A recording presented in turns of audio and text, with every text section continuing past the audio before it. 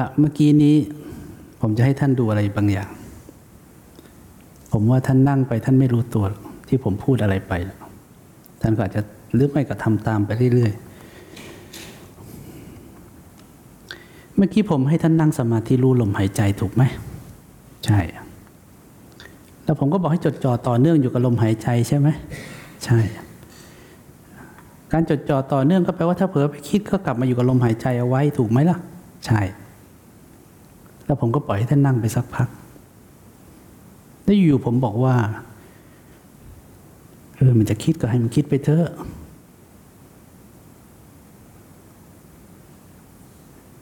เหมือนเรายืนอยู่ในสนามเด็กเล่นที่เด็กมันกำลังเล่นก็เหมือนความคิดที่มันกำลังเดินไปเดี๋ยวเด็กมันก็ทะเลาะกันบ้างเดี๋ยวมันก็หัวเราะบ้างก็อย่าลงไปเล่นกับเด็กมันใช่ไหมใช่สองคำสอนในช่วงเดียวกันมันขัดกันเปล่าเนี่ยคำสอนหนึ่งบอกว่าให้รู้ลมหายใจเอาไว้อีกคำสอนหนึ่งคือคำสอนแรกบอกให้รู้ลมหายใจพอเผลอไปคิดให้กลับมารู้ลมไว้ให้จดจ่อต่อเนื่องไว้ไม่ถึง5 นาทีกลับมาสอนอีกแบบหนึ่งบอกว่าถ้ามันคิดก็ปล่อยมันคิดไปเถอะอย่าลงไปเล่นกับมันอย่างนั้นเหมือนสนามเด็กเล่นเรายืนอยู่มันไปเล่นอะไรกับเด็ก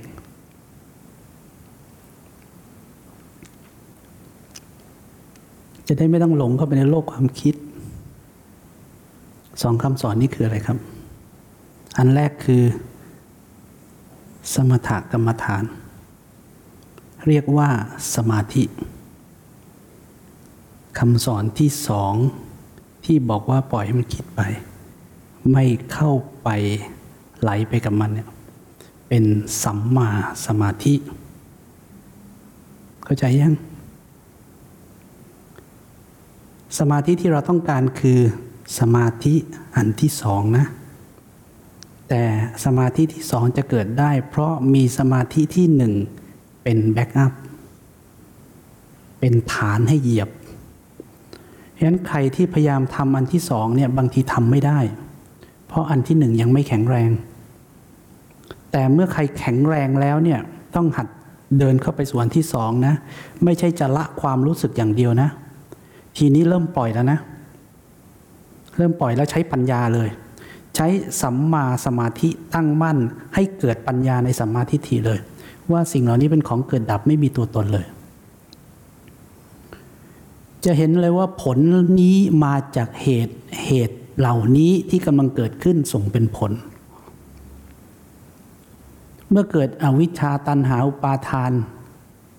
ความคิดที่เป็นไปตามสังขารจะกลายเป็นก่อเวทนาตัณหาอุปาทานนั่นแหละแต่ถ้าไม่หลงคือตั้งมั่นอยู่ก็จะเห็นความคิดเป็นเพียงความคิดเหมือนที่ผมบอกว่าเด็กเล่นในสนามทำไมต้องลงไปเล่นกับเด็กด้วยทำไมต้องโกรธเด็กด้วยเด็กมันจะทะเลาะกันก็เป็นไปตามเหตุตามปัจจัยของมันนั่นแหละเพราะฉะนั้นนี่คือสัมมาสมาธินะสำหรับช่วงนี้ผมจะเบรกไว้แค่นี้ก่อน